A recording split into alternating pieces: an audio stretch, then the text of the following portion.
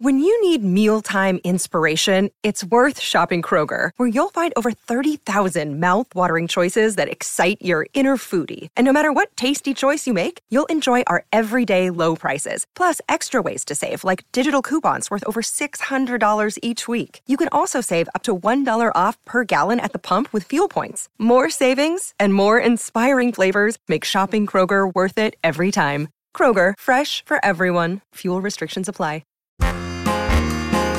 This is the Jon Favreau's My Daddy podcast with Jessica Garcia and Monica Montoya.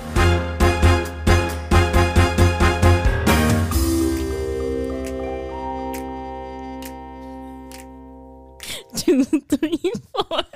I'm a combat pilot, I belong in the air. Yes, I'm a combat pilot, I belong in the air. It's Independence Day, motherfucker. What do I care? Cause I'm a combat pilot, I belong in the air.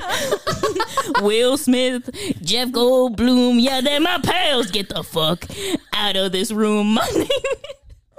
Oh, and hello. Welcome to the podcast. Those are the musical stylings of Monica Montoya. Before we started filming this, or recording this, sorry, I keep thinking that we're being filmed. I thought about, Independence Day needs its own theme song. And, there's the score wasn't enough. No. The guy goes, the president's like, I'm a combat pilot. I belong in the air. Right? And then that leads into a whole chorus, and there's army men and like airmen, and they're all fucking doing jazz squares, and he's like, I'm a fucking combat pilot. You know what I mean? Like, that's just, yeah. This is my musical. I say let's pitch Independence Day the musical. It'll be 4 hours because musicals are notoriously longer than whatever movie they I know this is a long ass fucking film. And Independence Day is 2.5 hours long, so why don't we just make it an opera while we're at it? Oh, I'm a combat pilot. Oh, well, anyway. How are you, Monica? The fires are happening. Things are scary and bad. Yeah, so, again, we don't say it enough. We live in Los Angeles. Which is on fire. Which is literally, Los Angeles isn't. Like, part of it is. North of Pasadena's on fire. The Angeles National Forest is. Yeah, and other parts too. And other parts. So, that's the problem here. Yeah. But yeah, no, the air is thick with smoke. Yeah. Every time you go outside, you start sounding more and more like Sam Jones. Yeah, I've had a scratchy throat for days. Yeah, so that's nice. Welcome to California. See, the thing is, everyone's like, oh my god, California is sunny and great. Bitch, we have earthquakes. We have fires. And everything's on fire. Everything's always on fire. There's always cracks in the sidewalk, and you think, this was either because of a root or because of a 9.1 earthquake. And because a lot of us live next to freeways, you're like, is my house shaking because a big rig just went by, or is this the end? Is this the end? So, yeah, we're having a rough time, but this will maybe this will pick it up because this is going to be, I think, a fun episode. Yeah. This is one of our top daddies, if you will. Top 3 to 5 between the two of us. Yeah, which if you want to go check out our Instagram highlight with our About Us section, you'll know, which Jessica's been truly killing it on that front. It's been distracting me from the impending doom. I'm just going, I shit post on our Instagram. Truly. I wake up in the morning and I go, who do I want to Google today to find a picture of to be inspired? Yesterday it was Paul Giamatti. It was Paul Giamatti. Who knows where it will take me tomorrow? I mean, I'm living for it. If you want a wine pairing with a daddy, let her know. She's got you. Yeah, that was a fun game. I think I might bring that back bi-weekly. I agree. Inspired by Paul Giamatti, who knows nothing about wine in real life, but plays a wine freak. A wine freak in Sideways. So if you submit a daddy, I'll give you a movie to watch and a wine pairing that I chose relatively arbitrarily. Yeah, even though we know someone who is a sommelier or whatever the fuck his name is. We do know a sommelier, but I will not consult him. Holy shit. This is my game. This is how I win. Well, you know what? That being said, let's just fucking go into it. This is enough. This podcast is gonna be longer than Independence Day. Just an FYI. 2 hours and 45 minutes. Buckle your seatbelts. So today's episode is Jeff Goldblum. Everyone, he's a king. The Bloom. He is a king. And I'm going to tell you about him, okay? So, Daddy Jeff. Unconventionally handsome and equipped with a famously peculiar speaking cadence, actor Jeff Goldblum has been intriguing audiences for decades. After studying acting as a teen during the summer at Carnegie Mellon University, Goldblum moved to New York and got his big screen break playing Freak Number 1 in 1974's Death Wish. He chooses to eat vegan chicken wings on the show Hot Ones and was spotted at a veggie grill by Kevin Smith. But despite all of this information, Jeff is in fact not a vegan. Yeah, right. Weird, right? So strange. Jeff Goldblum is a whole-ass non-vegan snack. Not only that, but he's a literal daddy to sons River Joe and Charlie Ocean. Jeff is one of our top daddies, and we're so excited to be talking about him today, aren't we, Monica? Woo! Yeah, I'm really concerned about him and his non-veganism. I feel like if you choose like not real chicken wings to eat on Hot Ones, like what does that say about you? I think he just likes the taste of vegan food sometimes. Does anyone? Yeah, like not me, because I notoriously like am not a huge fan of it. But there is this one. Okay, so you know that company Morningstar? Like Lucifer Morningstar? No. Like it's a food company called Morningstar. Okay. And they make these vegetarian, well I guess they're vegan, like breakfast sausage patties. Oh, I've heard of them. And they used to serve them in my college dining hall. And I got really like hooked on them because they taste incredible. And so I still buy them. But I like don't ever eat vegan food. Wow. I know. I eat vegan alternatives to a lot of things. The one thing that I won't like eat is vegan alternatives to chicken, because it like chicken as a whole already kind of freaks me out. Sure. And I feel like vegan chicken just doesn't get me anywhere. Okay. It doesn't get me where I want to go. So you might as well just eat real chicken. So I might as well just eat real chicken if I want to. And if I don't, it is what it is. Jeff Goldblum, your choices make me shiver. I mean, him as a person makes me shiver in like a lot of ways. Oh, definitely. Am I scared? Am I turned on? Am I excited? Am I annoyed? I don't know.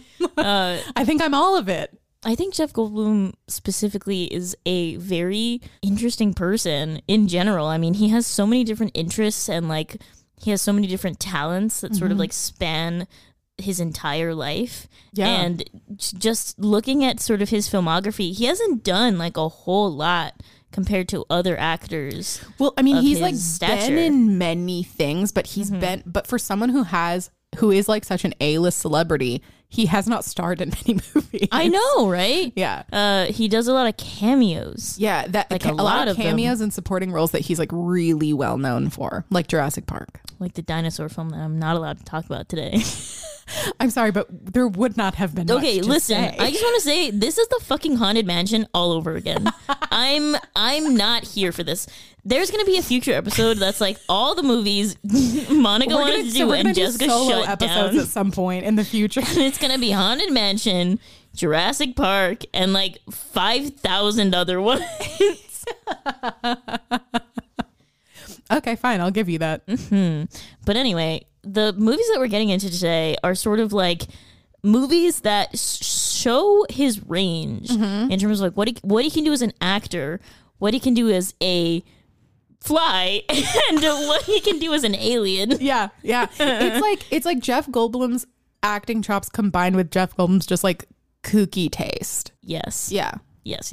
And Gina Davis is coincidentally also in two of these. I know, which I think is not coincidental. They were married, right? Well, yeah, they were married during this time. It is what it is. When you're an actor and an actress, you get married, you star in films together, you get divorced, and then you marry a contortionist.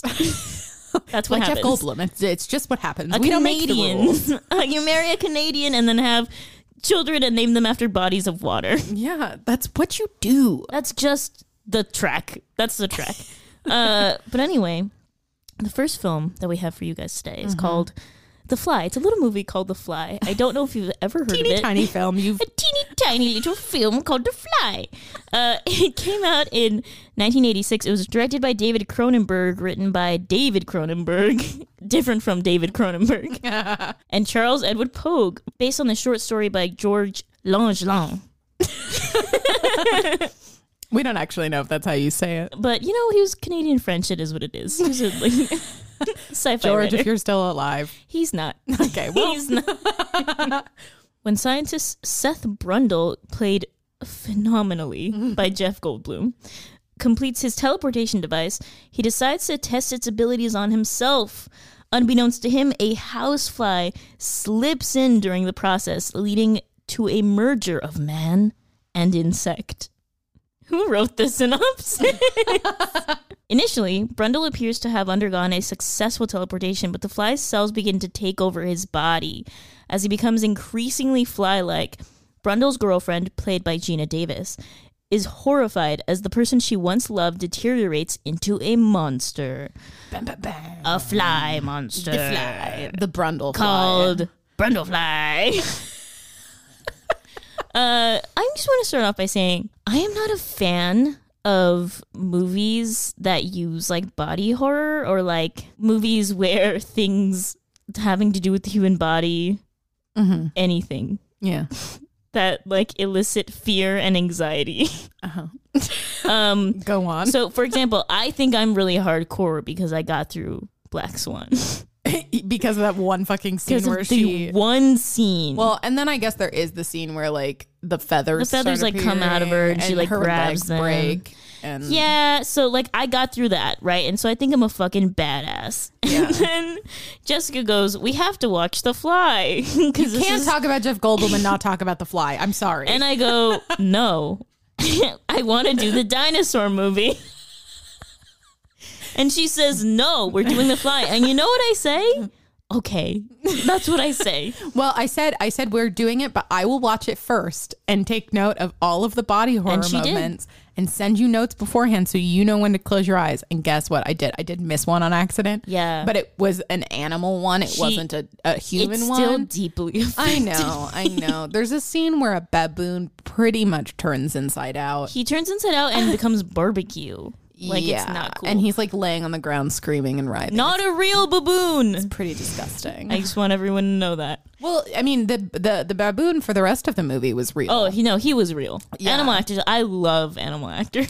I heard he was pretty vicious, though. You know what? And they were only like truly the only reason he didn't attack anyone is because Jeff Goldblum was like large. He's like 6'2" and was like, "No, this is my territory, monkey." And the baboon was like, "Okay, fine." But yeah. Anyway, back to me, the back to star you. of this podcast. I'm so sorry. I sort of got over it Yeah. because of Jeff Goldblum's performance, which we're going to get into in a second. Yeah. But for those of you out there who are hesitant to watch The Fly because you're a little bitch like me, and you are really scared of like body horror or like weird shit like getting toenails like taken off of you or what have you. Yeah. Watch it anyway. Have a friend. Yeah. Watch it beforehand. You know, timestamp all the shit parts and then watch it.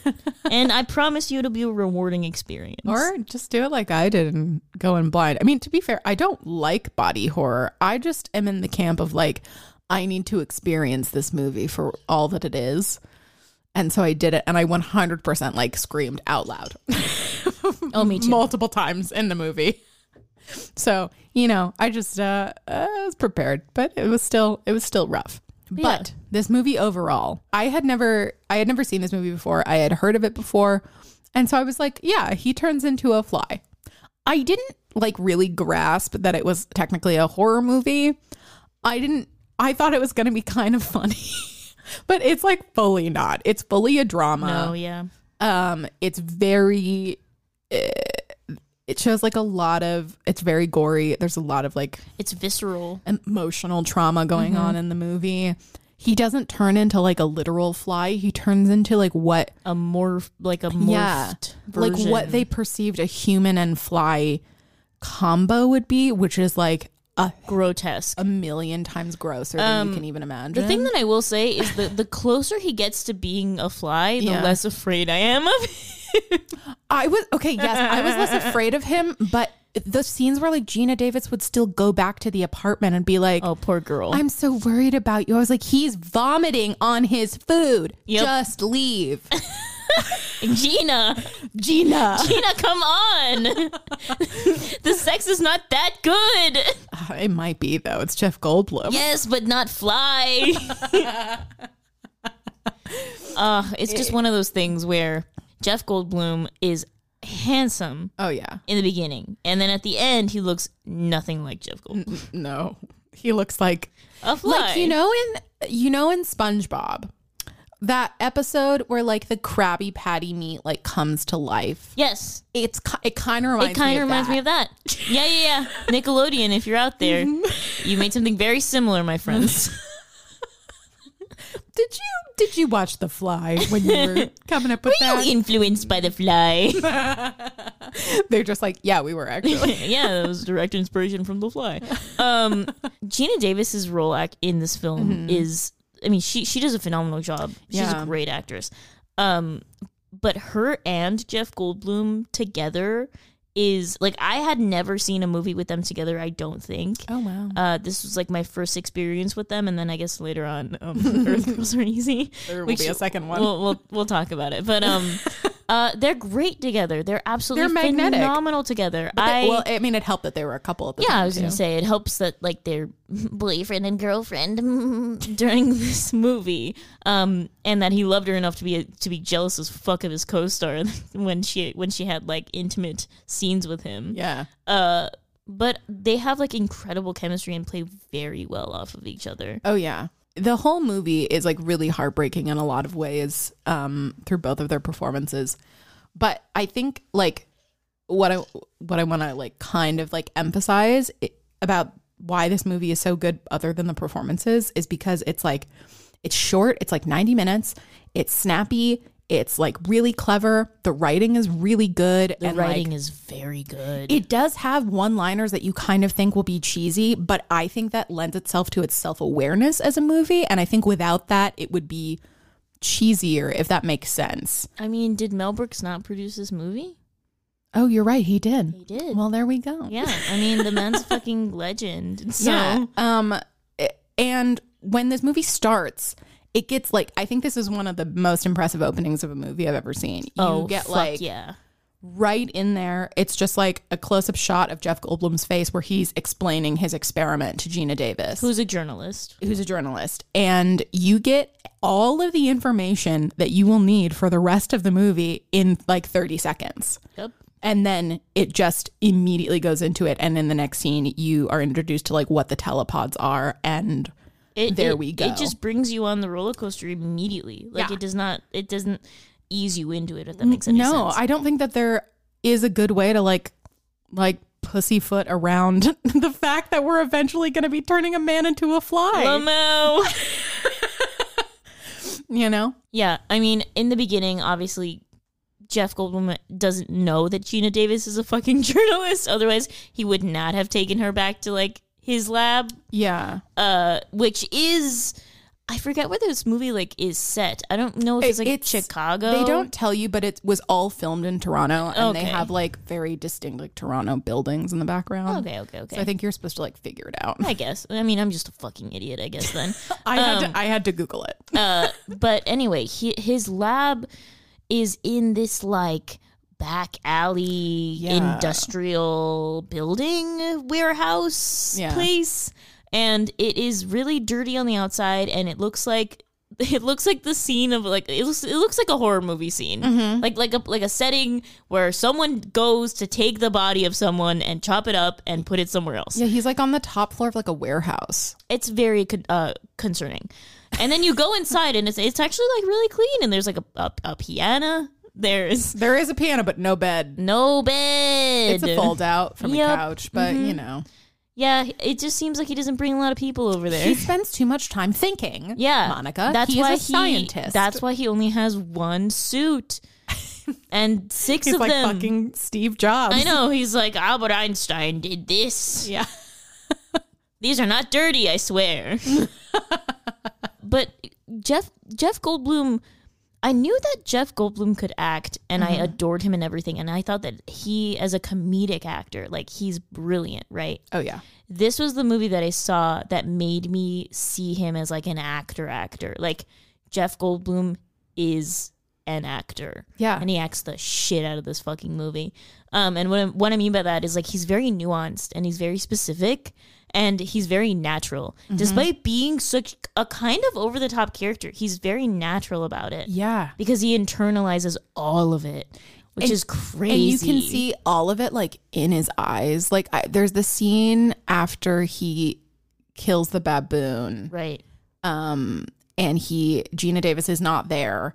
And he has the video camera recording and he like realizes that he killed the baboon while trying to teleport it. And he just like looks into the camera and he's like freaking out and he's fucking pissed. And you see like all of the stages of grieving almost like go through his eyes as he's talking to the camera and explaining like what he thinks went wrong, because he's like really pissed and really disappointed, but also sad, but also really determined to do it right.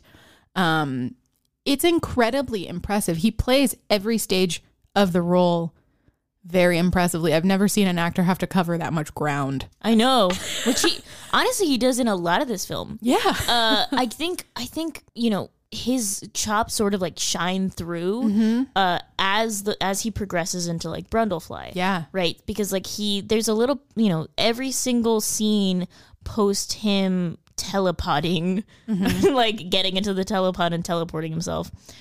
Every scene post that scene, he loses a little bit more of his humanity. Like every scene, he's essentially supposed to be transitioning more and more, and yet he has to like maintain who Seth Brundle is like to an extent, and then add all of these different layers while like still making it authentic.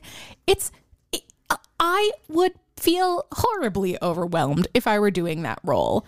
Like, and even I think the smaller changes in the beginning where he still hasn't gone through like much physical change, like when he's just like really aggressive and really sexual, like I think that section is especially impressive. Like when he tries to like shove Gina Davis into the telepod, and he's like, "Oh my get God. in there, it'll make you feel sexy." And like when he starts screaming at her about how she doesn't understand the flesh, I know the amount of times they say flesh in this movie is like absolutely disturbing. But that whole portion of like the Brundlefly transformation is like very disturbing, but he's so impressive before he realizes like that he's undergoing any change. That's the creepiest part. Yeah, it really fucking freaked me out when he started doing gymnastics. I don't like it when he does gymnastics. No, it's very creepy. In my notes I say that's scarier than The Exorcist. That is when he just starts like He's turning, just swinging in full circles. It's gross. I don't like that. Like, but the thing is, he like sort of emits this raw, weird sexual energy that's like not in a good way, like in a very disturbing, aggressive way. Yeah, because apparently flies mate a lot, a ton. They lay like 600 eggs at a time or some shit like that.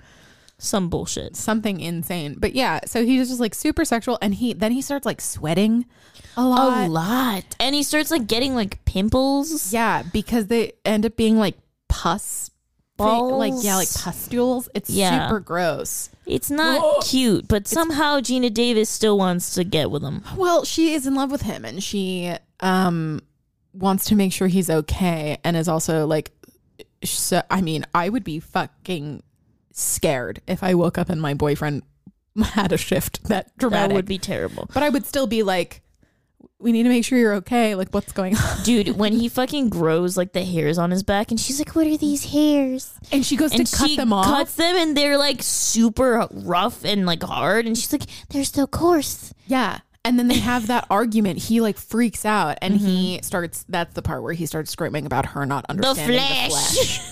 The flesh. You don't understand the flesh. I've become free. I've been released, and you can't stand it. Get in the pod. It'll make you feel sexy. Okay, but realistically, when he does start transforming into Brundlefly and has all the insane makeup. Brundlefly. Brundlefly. But when he has all this fucking makeup on his face, like... okay, first feat of acting is he has figured out beautifully what it means to be half fly, half human. Because if a director was like, so you have to, so like put yourself there mentally, like what are the emotions that you're feeling? It's like I don't fucking know. What the fuck am I supposed to reference? Go study the fly. What emotional recall exercise can I do to make myself feel like a fly? Flutter around. So there's that layer that he somehow manages to figure out and is like incredible. But then he's also like showing his humanity underneath all of this makeup, and you look at him and you're like, you're disgusting. But like, I feel bad for you. So bad for you. Mm-hmm. It's so sad. Yeah, I mean, they they cut the scene when there's a deleted scene that is like a fun fact. So they deleted this scene where I was gonna call him the Brundlefly.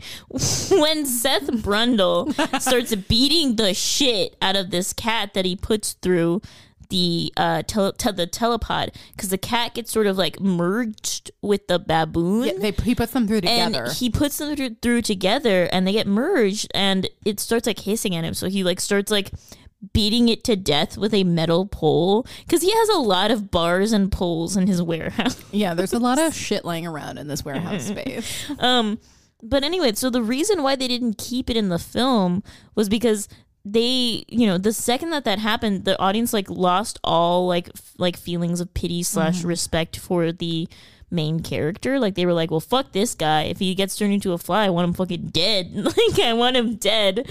But we still care for him because I feel like there's, Jeff Goldblum does such a great job bringing humanity into the role, like you said, despite the layers and layers and layers of makeup and gore and pustules and hair. Yeah, and like you can see how scared he is, because like he knows that it's not going to end well, but like is still staying alive. Like I am kind of surprised that Brundlefly didn't just like kill himself. I'm surprised too at some point, because eventually he reaches a point in the transformation where he is like too far from from Seth Brundle to be aware enough to do that. Until the very, very, very end, where he puts the rifle to his head. He, as a fly, is like, man, kill me. And Gina Davis is like, okay, I guess I will. But then she's like, but I can't do it. I can't. And then I can't do it. I can't. And then that fucker, what's his name? I don't even know his fucking name. Her ex-boyfriend, the character basically. has a really weird name. He's like an editor-in-chief / her ex-boyfriend. He's a piece of shit. He's like a rapey weirdo. Yeah, the character's name is Stathis Borans. Like, what the fuck? It's played by John Getz, but he's like weird and rapey and mean, but then all of a sudden like saves her and has like a weird like, I don't know, like redemption story. It's very strange. I don't agree with that part. I think he had it coming to him when definitely Brundlefly vomited on his limbs and started his eating limbs him. Started turning into Liquefying. like nubs. And he was like, ah. Yeah. But then also another really impressive, I think, feat of control with David Cronenberg is Stathis shoots Brundlefly in the head. Brundlefly dies and the movie ends. Yep. And I was just like, that's it? But then it's like, of course that's it. Of course it's it. What that else was the is story. That was the story. The story was about a scientist man who made his little pods, his microwaves, and then who put himself in the microwave and turned into a fly. And then the fly died, and that's the end. There is no after. There's no epilogue. Gina Davis is not. I mean, she does. She does go on to have like a baby, and the baby grows up to be like. I mean, if we're going based off of The Fly 2, she does have the baby. But I think as far as the first fly is concerned, we're supposed to think that she probably gets rid of it. Yeah. I would assume, because she's very much to like, I can't do this. Yeah, because it might be a fly baby. In her dream sequence, the fly is actually a giant maggot / larva / worm. Not sure what it is. It looks like, okay, do you remember those glow worms that were around when we were kids. Yes. They were stuffed worms, and they had little faces with a little sleeping Oh my God, cap. yes, ew. And when you hugged them, they lit up. So they were like a huggable nightlight. It looked like one of those. It looked like one of those, but pale, translucent, and wiggly. But like actually like a maggot or like a larva. I think it was supposed to be like a fly larva. Like that's what it was supposed to be. Yeah. A fly egg. A flag. A flag. But yeah, no. This specific film really shivered me timbers in the worst way, but also the best way. I was just horribly impressed the whole time. Yeah, I cannot think of a single other actor who could pull that shit off. No. Think about it. Like, become the Fly, Jeff. Become the Fly. So you're gonna play a fly, right? Okay. That's it. So like, this is the big. So Fly. That's it. And like, luckily, this movie was a success and is like, people like this movie. Well, it gave him some Oscar buzz. They really thought that he was gonna get it. Well, if this had been like a cheesy horror movie that ended up being bad, I feel like it would have tainted Jeff Goldblum's career forever. Oh, precisely. But Yes. he, surpassed The Fly, and became who he is now. He went from, random Jeff to Brundlefly to Jeff Goldblum, as we know him and love him today. Yeah. The world according to Jeff Goldblum. The Isn't that his show? world according to Jeff Goldblum. All right. Well, that's The Fly. Yeah. I honestly have so much more to say about it, but the reality is this podcast will be as long as Independence Day, and we're not trying to go for that. Anyway, while Jessica fucking chokes on her hopes and dreams, we're going to move it on over to a few years later. 1988. Okay, so we're going to move now a few years later to 1988. This is my second favorite movie of all time.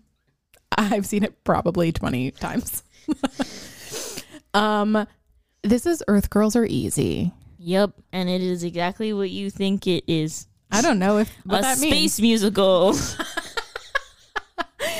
This movie was directed by Julian Temple, written by Julie Brown, Charlie Coffey, and surprisingly, Terrence McNally. Who was a real ass fucking playwright who died in March. May he rest in peace. Yeah. The bastard wrote Ragtime. He wrote Ragtime. He wrote Kiss of the Spider Woman. He's a real fucking person. He's a real writer. What is he doing with his hands on this script? Well, him and Julie Brown were married. Oh my God. He's like 30 something years older than her. It's fine. It is what it is. We don't judge. Jeff Goldblum is 30 years older than his current wife. And they seem very happy. So, contortionist. there it is. Truly. Okay, so here's a little sum of this movie. In this musical comedy, Valerie, played by Gina Davis, is dealing with her cheating fiance, Ted, Charles Rocket, when she finds that a trio of aliens, Jeff Goldblum, Jim Carrey, and Damon Wayans, have crashed their spaceship into her swimming pool. Once the furry beings are shaved at her friend's salon, the friend is Julie Brown, the women discover three handsome men underneath and take them on the town in 1980s Los Angeles, where chaos and love ensues. Also hilarity. Hilarity also ensues. So much hilarity. This movie is straight up valley porn, first and foremost. It's entirely shot in the San Fernando Valley. It's incredible. Monica and I are both from the Valley. Yeah, so there's this line that I sort of want to start with. There's first of all, there's so much in this fucking movie. There's so much in this movie. This film has everything. But there was this one line that I had to like stop, sort of like close my eyes and like will myself to live. But in a very specific way, because if you're not from the valley, like you won't understand why the fuck this is so funny. But they're like Gina Davis's character and Jeff Goldblum's character, who's an alien, like an actual alien, are like, I think they're about to have sex, and she goes, I don't know if it's gonna work. Like, you're an alien and I'm from the valley.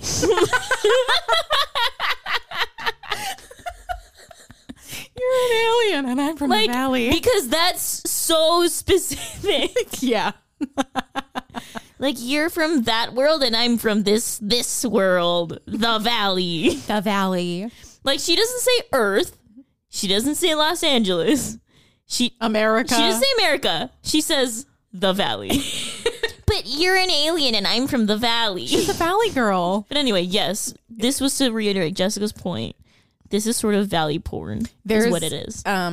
Similarly to when we were talking about Punch Drunk Love. So I was talking about a very specific bank at an intersection near where I grew up. Yep. Across the street from that is another place that appeared in this movie. Lamo. It's when Jeff Goldblum and Gina Davis are leaving the hospital. Yes. And they're driving and you see like the street behind them. And I was like, oh my God, that's right around the corner from my house. Like I said, one of my most favorite movies of all time. This movie is insane. It's a musical film. Sure. But what I did learn is that a lot of the people who worked on the movie, like Julian Temple has directed a ton of music videos, yeah, and a ton of music documentaries. A lot of the people who worked on this movie are involved in music. So it made a lot of sense because the movie does kind of feel like a really long music video. It does. The movie feels like a really long music video. And also it's not, I wouldn't necessarily classify it as a musical movie. It's like a movie with music. It's a movie that with like songs in it. Yeah. But you know, the way that you would typically categorize a musical is like the songs have to do with the plot and like move the plot along, whereas this movie has a song dedicated to someone being blonde. Yeah, that comes out of nowhere. Being a blonde girl. I'm a blonde girl is what she says. Because I'm a blonde. yeah.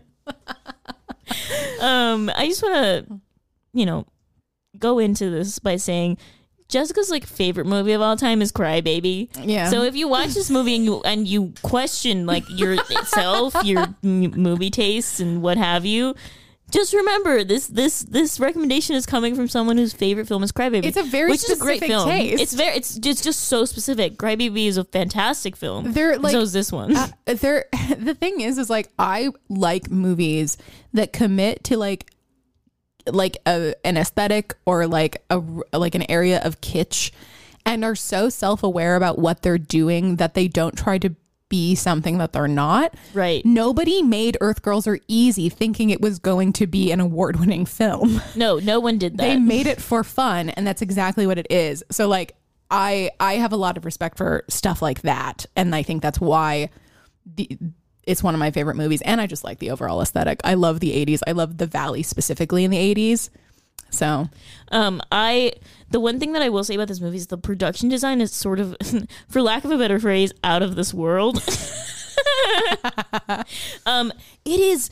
So you look at like other movies made in the 80s that are about space or that reference space or the future or like sci-fi stuff.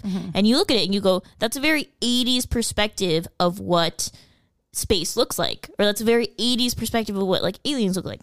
I feel like this movie is the 80s all over the place, and then when it comes to like their perception of space and space aliens, it's very 50s, like Tomorrowland. Yeah. And I love that. Like, I think that, first of all, that was a fucking choice. Like, that was a choice that the production designer, the scenic designer, like, that everyone made to commit to the fucking bit and, like, go for it. Yeah. They set the tone immediately with the spaceship because you see what it looks like. And it's very like... It's very 50s. Cartoon 50s sci-fi. Like the Jetsons, weird. Yeah, like, exactly. It's, and it's very like... The colors are very poppy and like not at all modern alien... like black rock flying through space. It's like... Ooh... Alien ship flying through space. Yeah, Jeff Goldblum is bright blue. Jim Carrey is bright red. And David Wayans is bright yellow. And they look like half tigers, half aliens. Yeah, they're all covered in fur. And like stripes. Yeah. It's incredible. And they're obsessed with women. Oh my God. My favorite line from the whole movie at the top is, "I'm tired of space. I need a woman."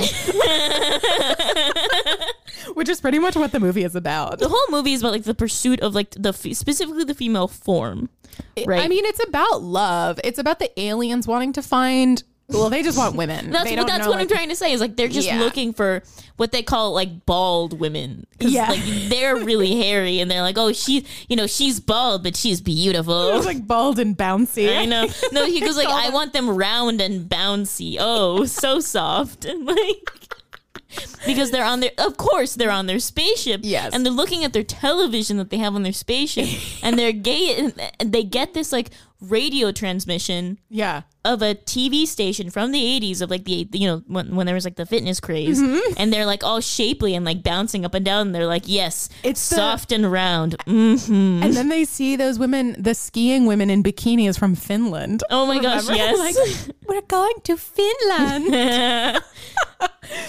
But anyway, so we just get to Jeff Goldblum in this movie. Yes. First of all, just the whole movie is insane. we had to set that up. We just for had you. to tell you what the fuck was going on. Just like, so this movie is 2 years off of The Fly. 2 years off of a movie that he got Oscar buzz for. And Yes. Jeff Goldblum does Earth Girls Are Easy. I don't know why, but he does. I don't know why either. I don't know why. First of all, Any of them did. Well, what the fuck is Jim Carrey doing in this? This is like one of his very first roles. This is pre In Living Color. Nobody fucking You're right. knew who Jim Carrey was. You're right. He's hysterical in this movie. He has like peak Jim Carrey humor that you know and love now. He was still doing back then. And it's so like, what a fucking treat to see him and Damon Wayans just go insane. Go at it. Yeah. Truly. But Jeff Goldblum is, you know, a respected actor at this time, and he plays a fucking alien. But he A blue alien. a blue alien named Mac.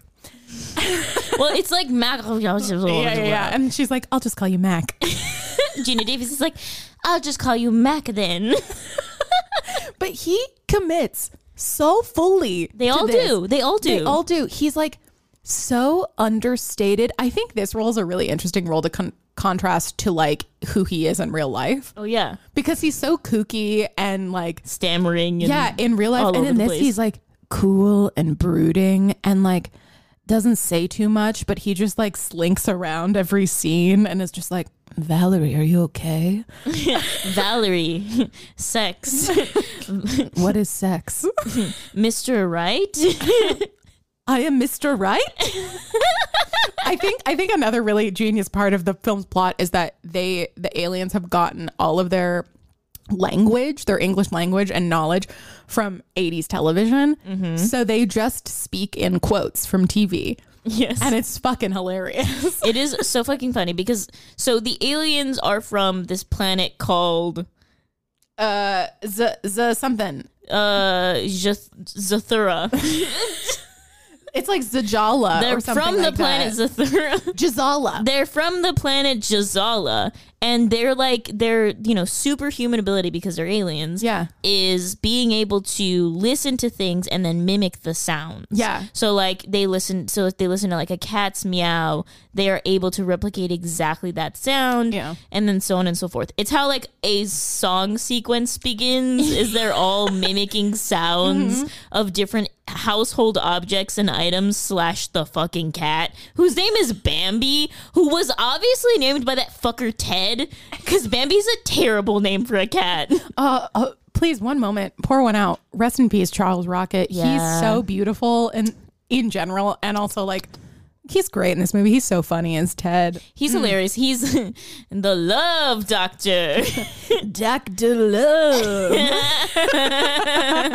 His fucking stethoscope is like hanging between his Yeah. legs. So Ted's a piece of shit because he's cheating on Valerie. Yeah. But the also whole- won't have sex with Valerie. Right. So the whole deal is Valerie, played by Gina Davis, is like, about to marry this guy Ted, who's a fucking doctor.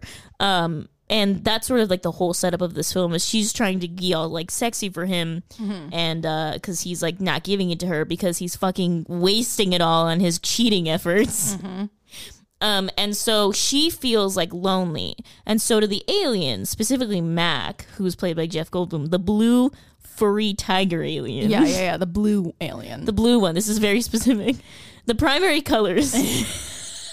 But anyway, so I found that to be very natural despite the movie being so over the top. Like I understood their attraction to each other. if that makes sense. Which I going into this movie after the first like 10 minutes of it, I was like, nothing serious is like there's gonna be nothing serious in this film. Like this, I'm just gonna like be on this ride, enjoy the film, and like think about what I saw and then go to bed. Right. But no, I understood sort of them both coming from a place of like loneliness and feeling like they don't necessarily have a place in this world. Ooh. And coming together because of that. And I think that was a really interesting, serious moment for me, because it sort of, I wouldn't say that it came out of nowhere. I think that the movie set it up very well. Yeah. I just think that like it was a nice little breath of fresh air in a film that was constantly in your face. Yeah, I agree. What I always tell people that I make watch this movie, because I have made many a person watch this film, is that the whole time you're going to be going, what the fuck am I watching? And then by the end of it, you're like, that was really fun. Because I mean, it is a lot of fun, but there also is like some, like some reality in there. I think there's that scene, this whole sequence when they're at the dance club, which is actually Griffith fucking Observatory. Which is just, did they do that? Did they do that in the 80s? They filmed it at Griffith Observatory, the exterior at least. Right. This movie, to put it in perspective, had a $10 million budget. $10 million. It only made $3.9 million. Of course it did. They lost so much money. So much money. But listen, I would pay him for it. If I had it, I'd be like, here, take this. Take my $10. Yeah, exactly. But yeah, so there's that whole sequence at the Griffith Observatory Dance Club, where after the dance off, which is one of my most favorite parts of the film. Lamau. He, like, Gina Davis goes outside, like, onto the deck area of the club, and Jeff Goldblum is playing the piano, which they always have to slip into a movie. Of course, because he's a brilliant piano player. Yeah, exactly. He's a great jazz pianist. Pianist. Whatever. He's a great jazz peony. Yeah, so they go out and they have that like really nice moment where even though he's still speaking in like quotes to her, he understands what she's going through. Yeah. And like wants to be there for her. So I think it has a lot to do with, like human emotion like transcends language kind of thing. Which is like a fun, cute addition to an otherwise wacky fucking film. Super wacky. Like one of my favorite lines is, Valerie, are we limp and hard to manage? Because there are a lot, Yeah. Oh my God. But what an insane way to ask that question. I love when she tries to pass them off as a boy band that she won. Oh, yes. MTV. Yes, they are the band that was sent to me by MTV. I won a weekend with the band. Oh, they're a rock and roll band. Yeah, this movie is just really fun. If you want to see Jeff Goldblum do something really fun that in a weird way, I mean, I know before I said that it's nothing like who he is in real life. Mm-hmm. I would say that the role itself is nothing like him in real life, but the movie is a lot like what he is in real life. Definitely.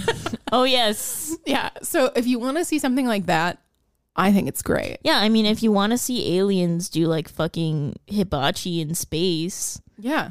Do it. There's like this scene in the opening, in like one of the like opening sequences where like they're fucking doing like Benihana bullshit in space. Like it's so confusing. Yeah, it's really strange. Nothing makes sense. There's also some good cameos, like Angeline, who is an LA staple, shows up in this movie. I've seen her a couple times around LA, and I'm always really excited when I get to see her and her pink car. Only pink. She's she rented a billboard like off of Franklin, I think like a year or two ago. No way. It was just an Angeline billboard, and I was like, the fuck? You're still relevant? She has money, honey. From somewhere. She's a fucking LA mystery, man. Someone needs to make a movie about Angeline. I think they will. I think she already has that cooking up. She probably Pink has World. like some agreement that when she dies, she will reveal her life or something. She'll reveal the reason for the pink. Because nobody knows where she's from, how old she is, what she's doing here. Everyone is very confused. But yeah, and then there's other really good people in this movie, like Michael McKean is in this movie. Right. He plays the pool boy. Yeah, man. Give my love to Finland. I had just sex waxed my board. What an insane film. This film is full of like iconic, memorable one-liners. Yeah. I want to deviate off of Jeff Goldblum's stunning performance in this as Mac. Mm-hmm. And just talk about where the fuck is everyone getting this fucking technology where they get to make over someone oh my God. From head to toe? That was in my notes. I said, in this fucking yet another film world where we have computer technology Clueless, that doesn't exist. Miss Congeniality, Earth Girls Are Easy. What the fuck? Where they just instantaneously import a photo of themselves from that day without taking a photo and then just change it.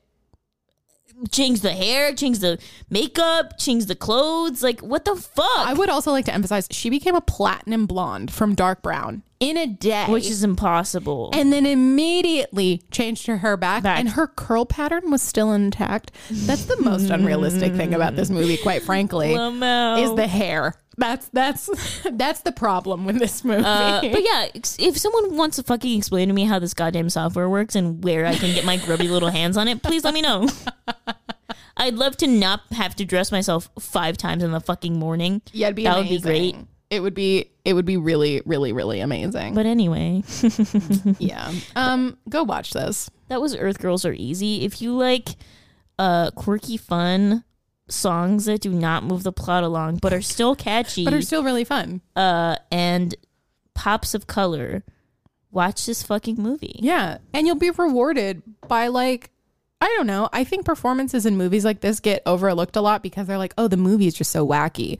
But I'm like, sometimes that makes it even harder to perform and harder to be like an authentic It's character. a good fucking film. Yeah. Yeah. So like, he's like really great and even keeled the whole time and really sexy, which is hard to maintain when everything around you is fucking insane. So well done, Jeff. Well done, Yef. Going into our third and final film. A fave of our audio engineer, Aaron. Oh, it's Independence Day. Dun, dun, dun, dun, dun, dun, dun, dun, dun, dun. Independence Day, the day the aliens came. Independence Day, woo, woo, woo. No, you gotta sing the song from earlier. You have to sing your Independence Day rock song from earlier. I'm back, boys. No, we'll just cut that back. We'll just cut that in. Okay, I thought we were gonna leave it at the top. Yeah, and then we'll cut it in again. Okay, cool. And then we'll cut it in again. We're gonna do a formal recording of that track, actually. Yeah. We'll make it like a fundraiser for our podcast. People can download it for 99 cents like it's fucking iTunes. Independence Day came out in 1996. Happy birthday, Jessica. I was born in 1995, but thank you. 1994, 1995, 1996. Where did I get the 96 from? I don't know. We were both born in... No, he was born in 94. But in December, right? So then why did I think... Probably because I put that you were 37 on the website. Yeah, that explains why you thought my birthday was in 1996. You fucking nut. You fucking macadamia nut ass. You stupid pecan. You fucking pistache. The final film is Independence Day. Came out in 1996, directed by Roland Emmerich, who also directed The Day After Tomorrow, and I think 2012. He loves apocalypse. He loves a disaster film. Written by Dean Devlin, like in Just Go With It. I was about to say like the movie with Adam Sandler. Devlin. Okay, we'll try that again. No, we have to keep that in. Written by Dean Devlin and Roland Emmerich. When aliens descend on every major city on the globe, an ensemble of people band together to save the planet. We follow David, played by Jeff Goldblum, a disgruntled scientist who first discovers radio waves that are key to the invaders' destruction. Steve, played by Will Smith, a hot-headed Air Force pilot who dreams of becoming an astronaut. President Whitmore, played by Bill Pullman, an ex-combat pilot battling with his public image, and many more as they survive the first wave of destruction, pick up the pieces, and save the world before Independence Day.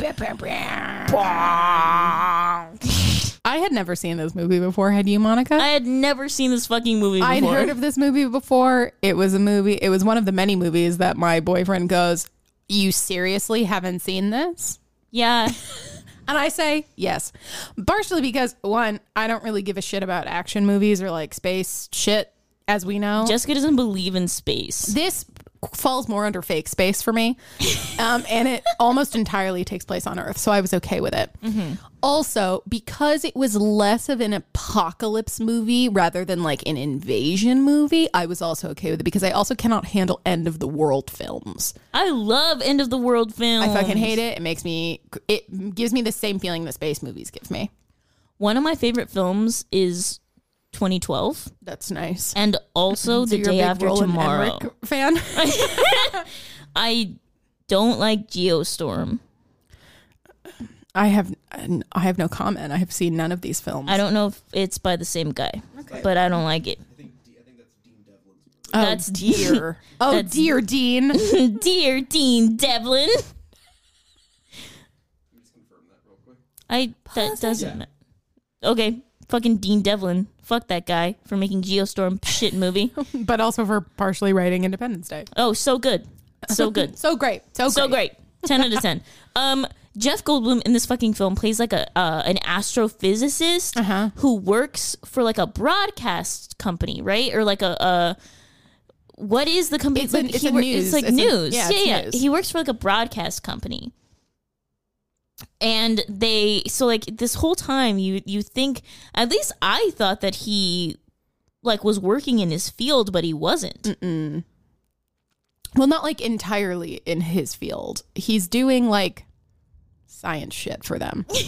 But then like in doing that science shit detects radio waves, a disturbance. Okay, this is some 90s apocalypse bullshit. Like some of this shit is like, we can do this. We have the technology, but you do not, sir. You do not have the technology. No, Jeff Goldblum in this movie is like if Seth Brundle was like successful and could talk to people. Yes. And was a little bit less intense. Yeah. And who rode a bike. Yeah. And he played chess. And he wore dumb clothes. Well, similarly though, in both movies they don't drive. Yeah. Because Seth Brundle has motion sickness. Do we know why Jeff Goldblum doesn't drive?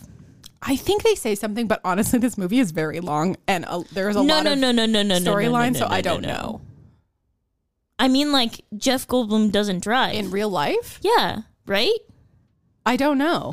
Because think about, like, every movie that he's in, he, like, doesn't drive.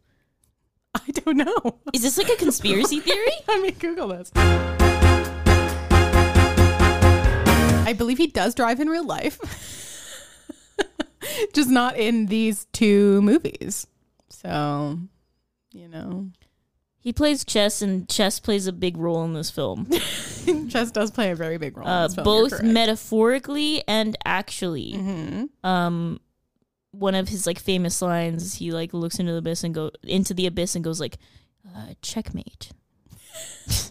He's so much of his like signature way of speaking, I feel like comes out in this movie and like is really what made it into pop culture. Oh, definitely. Because Will Smith is like in the background freaking out, or not in the background, but he's like on the side freaking out, and Jeff Goldblum's just like,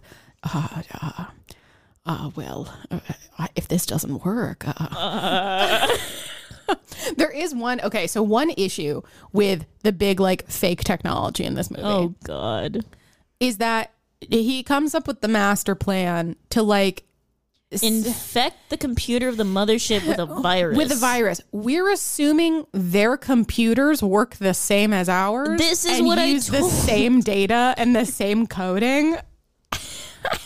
I love when they're in the spaceship and it's inside of the mothership in space, and he pulls open his computer and it just says like virus downloading with like a big skull on the screen. Just like, it's one of those things where you just have to fucking suspend your disbelief. Otherwise, you're going to chop your head off. Like you're going to blow your own head off if you don't do that. Yeah.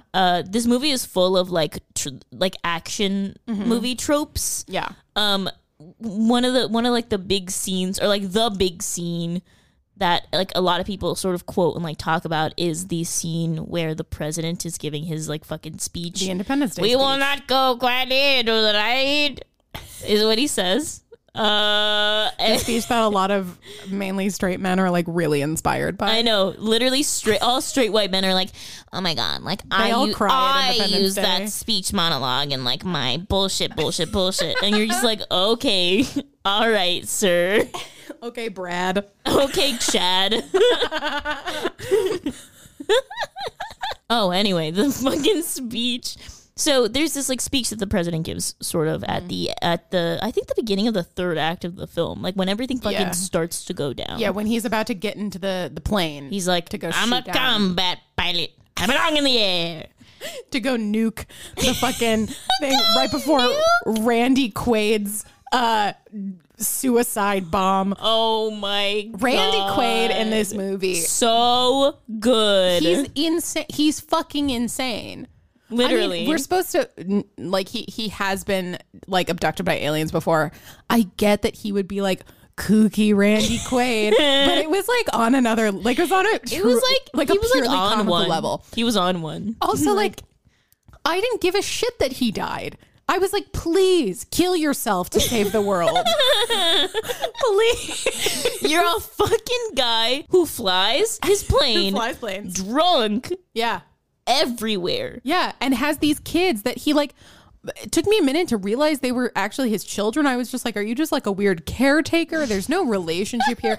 That section of the movie I feel was really underdeveloped. You have like bargain bin Keanu Reeves playing the son. Who's just like, my dad's a hero. Clearance Keanu Reeves. I'm so sorry if that actor is like still working. Yellow tag Keanu Reeves. This is like Keanu Reeves that you get at Ross blue or like tag Marshalls. Oh my god. Home Goods Keanu Reeves. There's a lot. Okay, this movie, I would say overall, this movie, very, very good, very iconic. But there are small things in this movie, like Randy Quaid, that I just like cannot get behind. I can't get behind that. I can't get behind the fucking dolphin engagement ring that Will Smith gives Vivica Fox. That shit is ugly. That's ugly as fuck. What is that? She's already she's really into dolphins. She's a stripper as it is. Like, we don't need to perpetuate stereotypes that they'll just like take anything. Garbage. If anyone ever proposes to me with a ring with an animal on it, I'll nuke you. I'll nuke the shit out of you. The entire goal of the film is to fucking nuke aliens. The aliens. Kill the fucking aliens. But specifically to nuke them. So the undertones of this film are severely pro-America. Oh, I mean, it's called Independence Day. Right. On this day, our Independence Day. That's Monica's incredible Bill Pullman impression. On this day, our Independence Day. See, the thing is like you say he speaks through his teeth, and I just don't agree. I just think he doesn't open his mouth very much, which I don't equate to like using your teeth to speak. Does that make any sense to you? I think you're a piece of shit, Jessica. Okay, well, I guess you can't come back from that. You can't come back from as far as arguments go. This was just a fucking, honestly, like, at the end of the day, the three of us sitting here right now, this was just a fucking action movie. Yeah. Okay, what I will say is I didn't expect to like this movie. I didn't expect to like this movie either. I don't like action movies. I don't like alien movies. I really enjoy Vin Diesel's The Pacifier. Okay, yeah, that's a pretty good one. That one's good. We all know I love Speed. Oh, yeah, you do love Speed. But besides that, not really into them. And I also have a weird thing about things that are very, like, pro-America. Me too. I sort of cringed while watching this film. But to the nth degree. But, like, it's still a really good movie and is really funny at moments. Like, Will Smith is great. Will Smith is fantastic in this film. He's super good in this movie.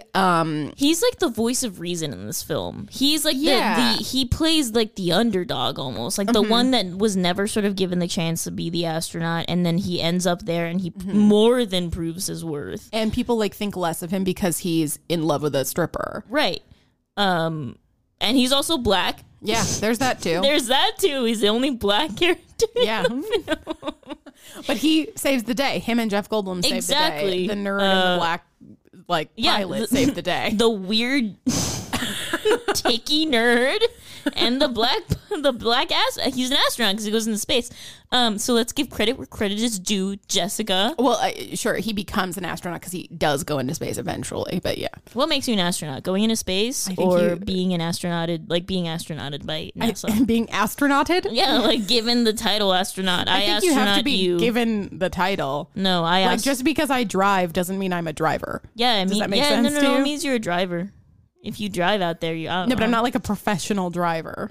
So, did anyone say you were a professional No, but driver? what I'm saying is just because he went to space doesn't mean he's an astronaut. He was not trained. Doesn't mean he just went to space. Also, because he's flying essentially just like a really high-powered plane. He's not like flying, a rocket. A spacecraft. He's not in a rocket. They're called spacecrafts.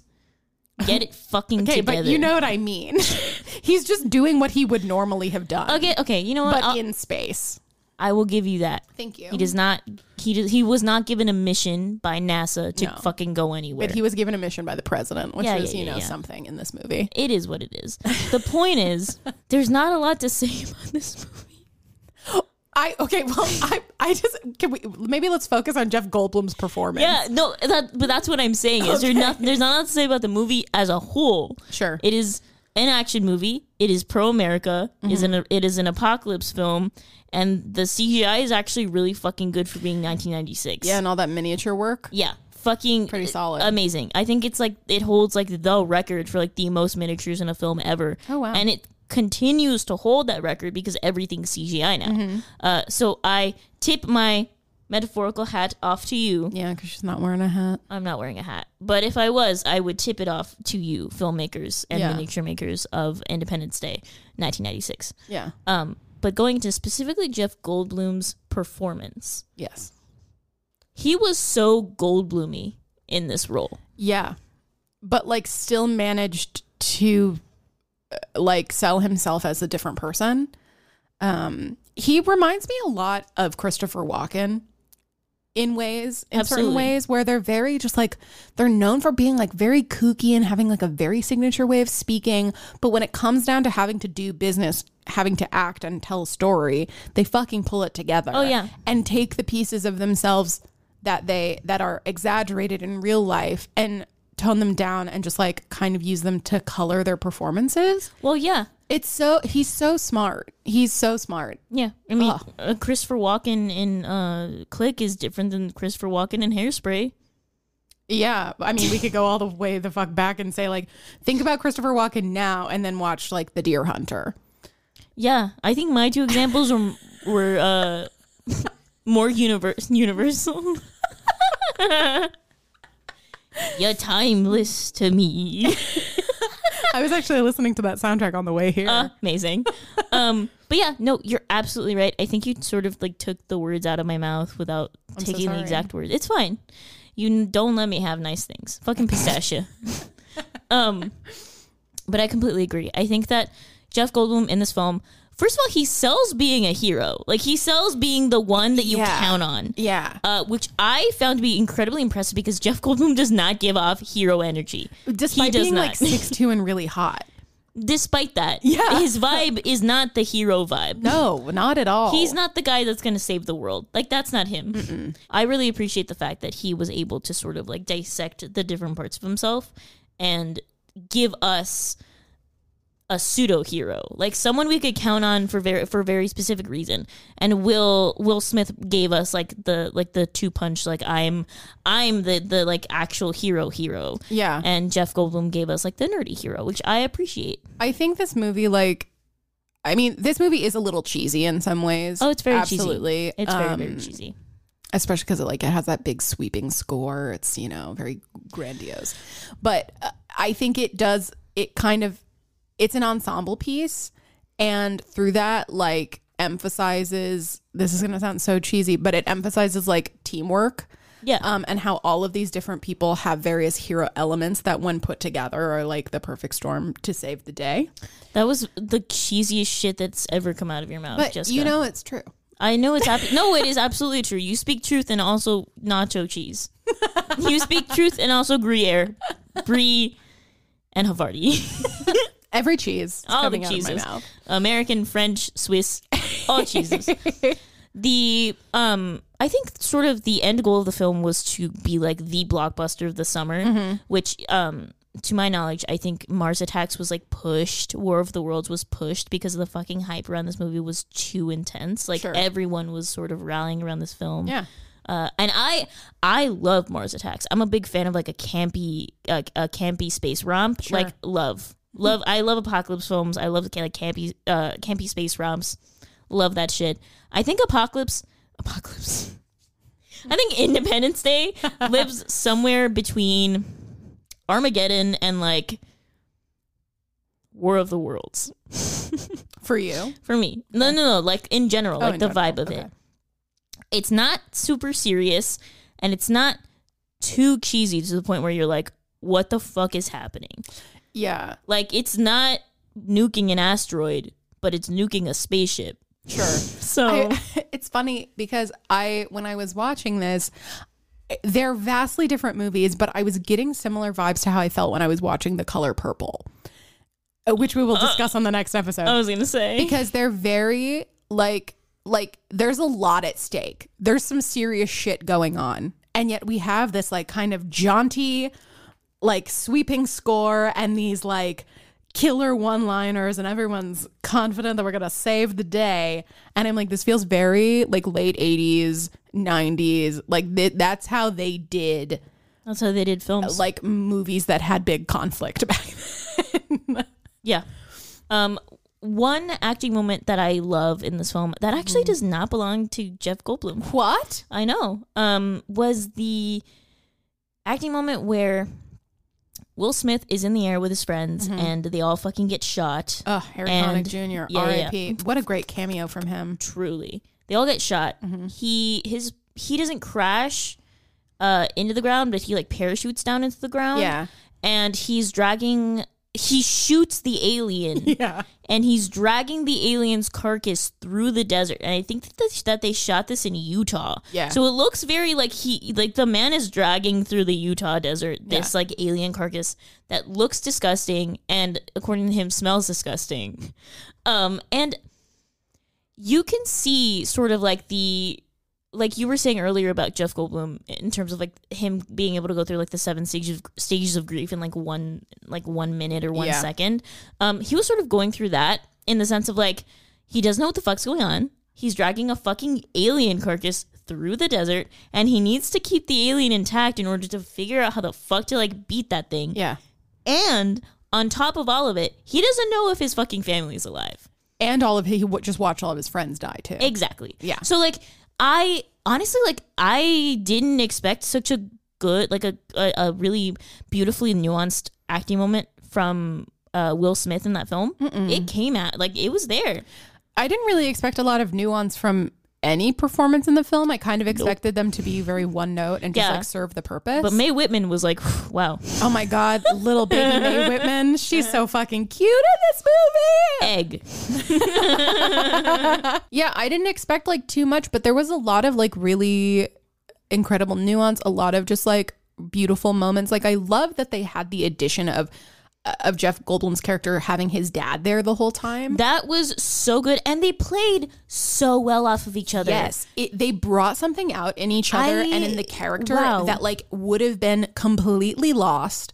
I don't even think it was necessary for the movie, but it added another layer that made it so much better. And I fully appreciated it. Like every single time that the pair sort of came on screen, because honestly, if you sort of look at the lifespan of the film, Jeff Goldblum is not in a lot of it.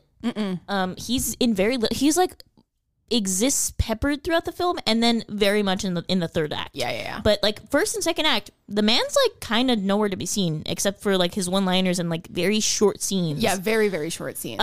But when he's with his dad, like I forget that it's anyone else's film. I think that it's their film. Like it's his film, his dad's film. It's their film. They play so well off of each other. I think that I've never seen Jeff Goldblum in like a son role. I've always seen him in like a husband role a single man role, Yeah. like that's that sort of thing. I've never seen him in like a role where he plays a son, and a son who's like active in his father's life, that sort of thing. Like they are in each other's lives, and the fact that his dad is there to sort of like get him through his divorce, who is there to tell him like when he is sort of being pushed too far or not enough. Yeah. Because I fundamentally do not believe that Jeff Goldblum's character would have been able to save the world with Will Smith's character had it not been for his dad like believing in him and telling him like, you went to MIT, like this is your fucking shot, just go fucking do it, like just do it. No, absolutely, I agree. So who's the real hero in this fucking film? The dad. The fucking dad.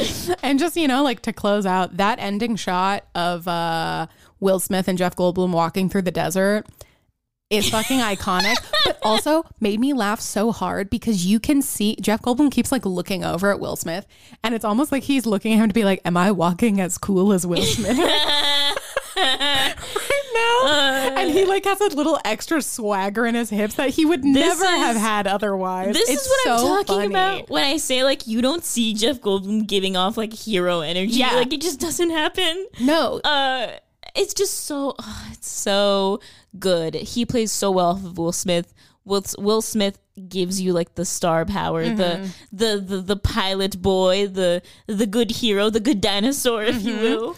And Jeff Goldblum gives the nerdy astrophysicist who saves the world using a computer virus. Yeah. Because of course he does. Of course the aliens have the same computers that we do. Because America is the only country and Earth is the only world. And that's Independence Day. Independence Day. And that's Jeff Goldblum. We love Jeff. He's been in so many movies, but like it really came down to what has he starred in? Like what was he in enough to give us enough to talk about? And I wasn't allowed to talk about Jurassic Park because we had to do Independence Day. I told Monica she could have her own dinosaur themed episode. We're gonna stay tuned. We'll be doing The Land Before Time, The Good Dinosaur, Dinosaurs, the movie with the exclamation point. It doesn't have it is, yeah. It dinosaurs. I thought it was just dinosaurs. No. Oh my god, wait. Oh no, sorry. We're back. Oh no. Sorry. It's gonna be The Land Before Time, We're Back, and Jurassic Park. Stay tuned. Hell yeah. We'll see. I don't know if I'll actually be able to do it, guys. But anyway, Jessica, what have you been dabbling in, girl?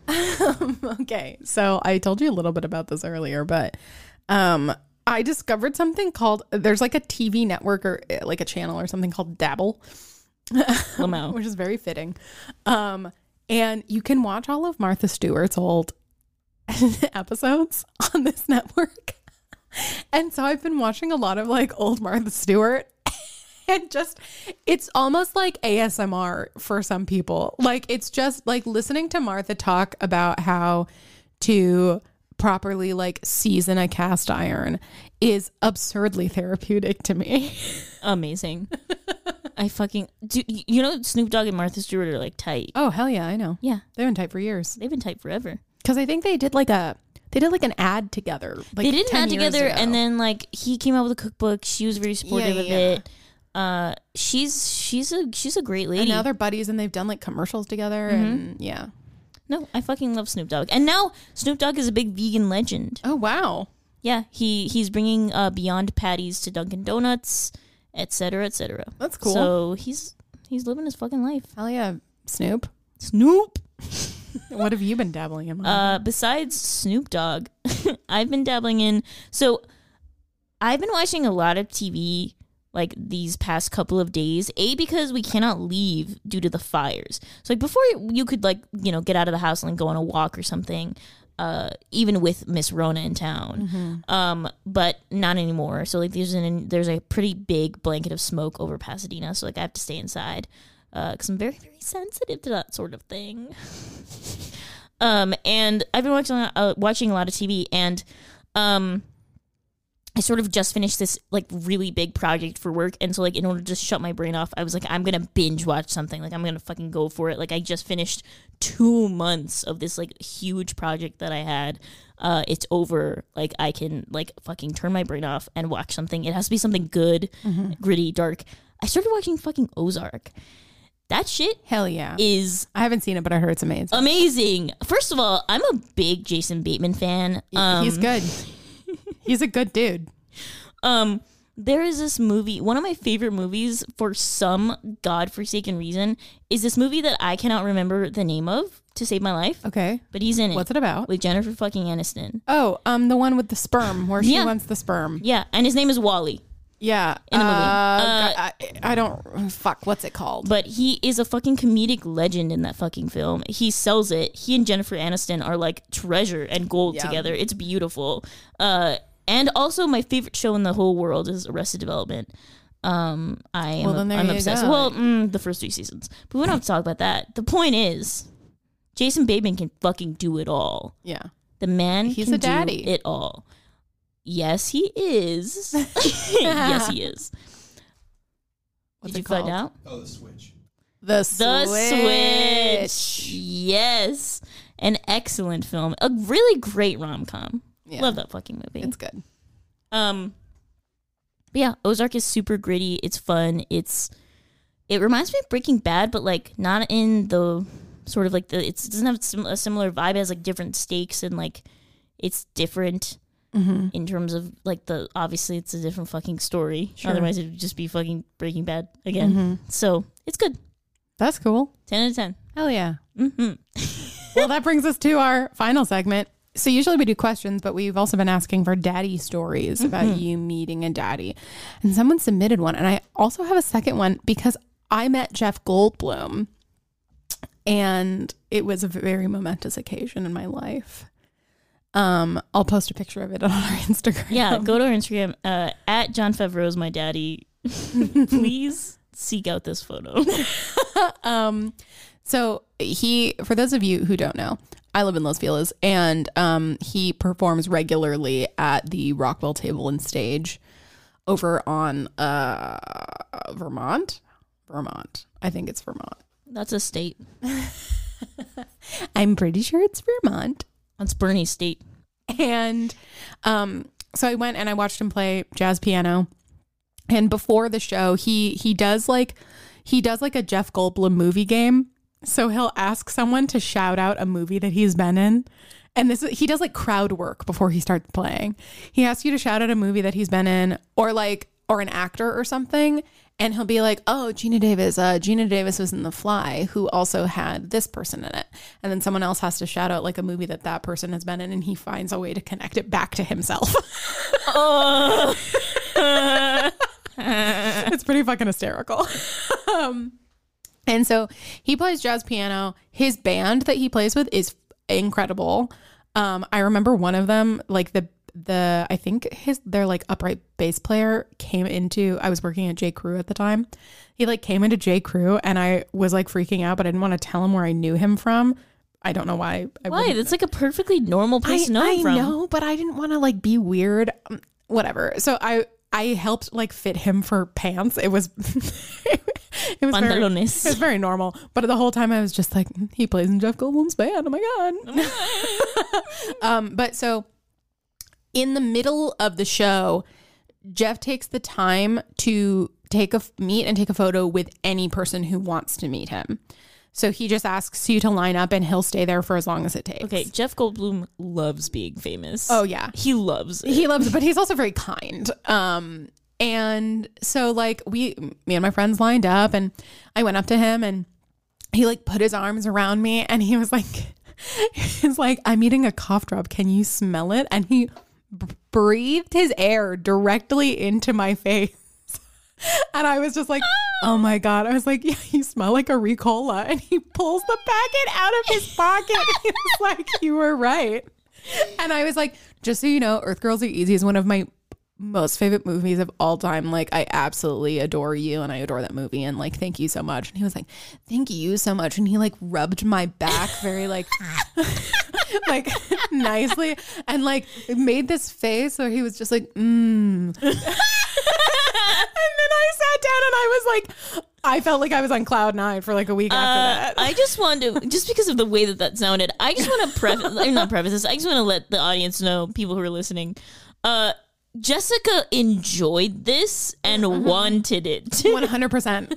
Yeah. Oh yeah. I was like, my hands were all over it. Yes. So it was definitely reciprocated. Oh yeah. I wasn't just standing there and he was touching me. Like it was a joint effort, and it was very clear that I, it was consenting the whole time. Yeah, that was incredible. I want to go back so badly, but obviously Miss Rona's in town. Rona right now. But also the tickets sell out really fast. So if you ever see it, you should absolutely jump on it, y'all. So good. Ugh, amazing. We stand. We love Jeff Goldblum. Anyway, please go check out that photo at Jon Favreau's My Daddy on Instagram. Give it a like and comment whether or not you think it was a Ricola or not. Or maybe it was just Jessica's fever dream. And it was like a Halls or something. No, like Halls cherry, Halls lemon. I know my cough drops. I have are you coughing team problems. Ricola or are you team Halls? Oh, Ricola 100%. I'm team Halls. I feel like team Ricola are weak bitches. Like I'm a Halls gal. I love a Ricola. I want my throat to burn. Okay, well, that's just your own personal problem. But anyway, so sorry to disappoint our listeners. We do not have a question for what would Jon Favreau do today. Instead, we are bringing you our first ever submission for an I Met a Daddy story. So buckle up, kids. This is gonna a long be a one. wild ride. It's going to be a wild ride. So this is Courtney's story. When it was Parents' Weekend at Northwestern a few years ago, my mom and I were at a coffee shop just enjoying ourselves when suddenly her eyes start following someone or something. Out of the corner of her mouth, acting as calm as possible, she goes, "Is that Judd Apatow?" She and I had binged Freaks and Geeks relatively recently, and we're generally obsessed with his work, and I truly just finished his book like a month before. Now, I must admit, though I was very familiar with Judd's movies and TV shows, I never actually knew what he looked like. So I looked at the man she was talking about, and he looked honestly like any other middle-aged dad in a Northwestern sweatshirt. Then Leslie Mann walked in, and as we all know, she is gorgeous and much more identifiable. And when my mom says, "Well, that settles it, it's him," and it turns out they were also visiting their daughter, Mauve. Her name is Maeve. Maeve. Just to let the listeners know really quick, we do not edit what you guys send us. Like, if you guys don't know who the person is and like put a question mark, we'll let you guys know. Yeah, so Courtney wrote Mauve, and I'm fact checking real time and saying her name is Maeve. Her name is Maeve. Who was a freshman at the time, but has since dropped out LMAO. This next part. She's like on Euphoria, it's fine. But that's not where our story ends. My mother and I took it upon ourselves to say hi because we honestly couldn't help ourselves. But we were both so nervous about pissing him off if we made a scene. So we hid behind a bookshelf in the corner for like 2 minutes, contemplating how to approach him. And eventually, my mom just kind of pushed me forward and I word vomited, "Hi, I'm so sorry, but I just read your book and we just want to have to say hi." And he was honestly delightful, as was Leslie Mann. They shook our hands and thanked us for whatever reason, and we scurried out of the coffee shop, giggling like literal schoolgirls. Wow, what a moment. I know. What an incredible opportunity. I love Judd Apatow. I know. I don't think I would have approached. I've seen many a celebrity in the wild and have said nothing. I always say nothing. I'm not like a big, "May I take your picture, may I meet you" kind of person. I think that's part of like being raised in LA. You're like told not to like approach celebrities, whereas I think if you grew up elsewhere, you're like, if you see a celebrity, like you have to say hi. Yeah, especially in the Valley, because so many celebrities like Live retreat here. to the Valley as like their suburban, like where they're gonna raise their families. So it was like very normal. Like I saw Kevin Hart like picking up breakfast for his family one day when I was like, I had brought some of my college roommates to my hometown for the weekend to like stay at my house to like see the Valley, to see the sights of the Valley. See the Valley. And Kevin Hart walked in and they were like freaking out. And I was like, just please don't say anything. Just shut the fuck up. Just, like, this is the Oasis. Is a normal thing. This is the fucking Oasis. Get your fucking shit He should together. be able to pick up his pancakes from Cece's without, you know. Yeah, I mean, I saw fucking Ashton Kutcher at the fucking coffee commissary. Like that, it was great. You just leave him alone. Ashton Kutcher was like assistant coaching football at fucking like Harvard Westlake. Yeah. And they were playing our high school football team. And so he was like on campus one day and we were all just like, play cool, guys. I know, like a fucking act. Okay, so I just want to preface this for the entire world. It is not cool in Los Angeles to act like you're a fangirl of the celebrity. It is considered to be so much cooler to just like pretend like you don't give a fuck. Or to say like, you can say like a very quick like, hey, I really love your work, but like don't try and like take up too much of their time or like get a photo. That's like a 7 deadly, like one of those like 7 deadly sins. Listen, do not get a. I'm not like slapping your wrist if you have done it, because I get it. You know, when we see our heroes, that's what we want to do. I mean, at the height of the iCarly phase, when I met Miranda Cosgrove, I lost my shit. I took like 7 photos. But there are ways to do it where it's a lot chiller. Yeah, not the way I did it. Not the way I did it. I'm assuming you were young. I had her CD in my like little limited 2 purse. Okay, and I was so like, yes, you were young. I was like, sign my fucking CD, Miranda Cosgrove. I'm sure you said the F word. No, I didn't. I definitely didn't. I was just like, oh my niblets, it's Miranda Cosgrove from iCarly. I want this signed and I want a picture. Oh my God. Oh man. Oh, that was Jeff Goldblum. That was our segments. Yeah. That was our podcast.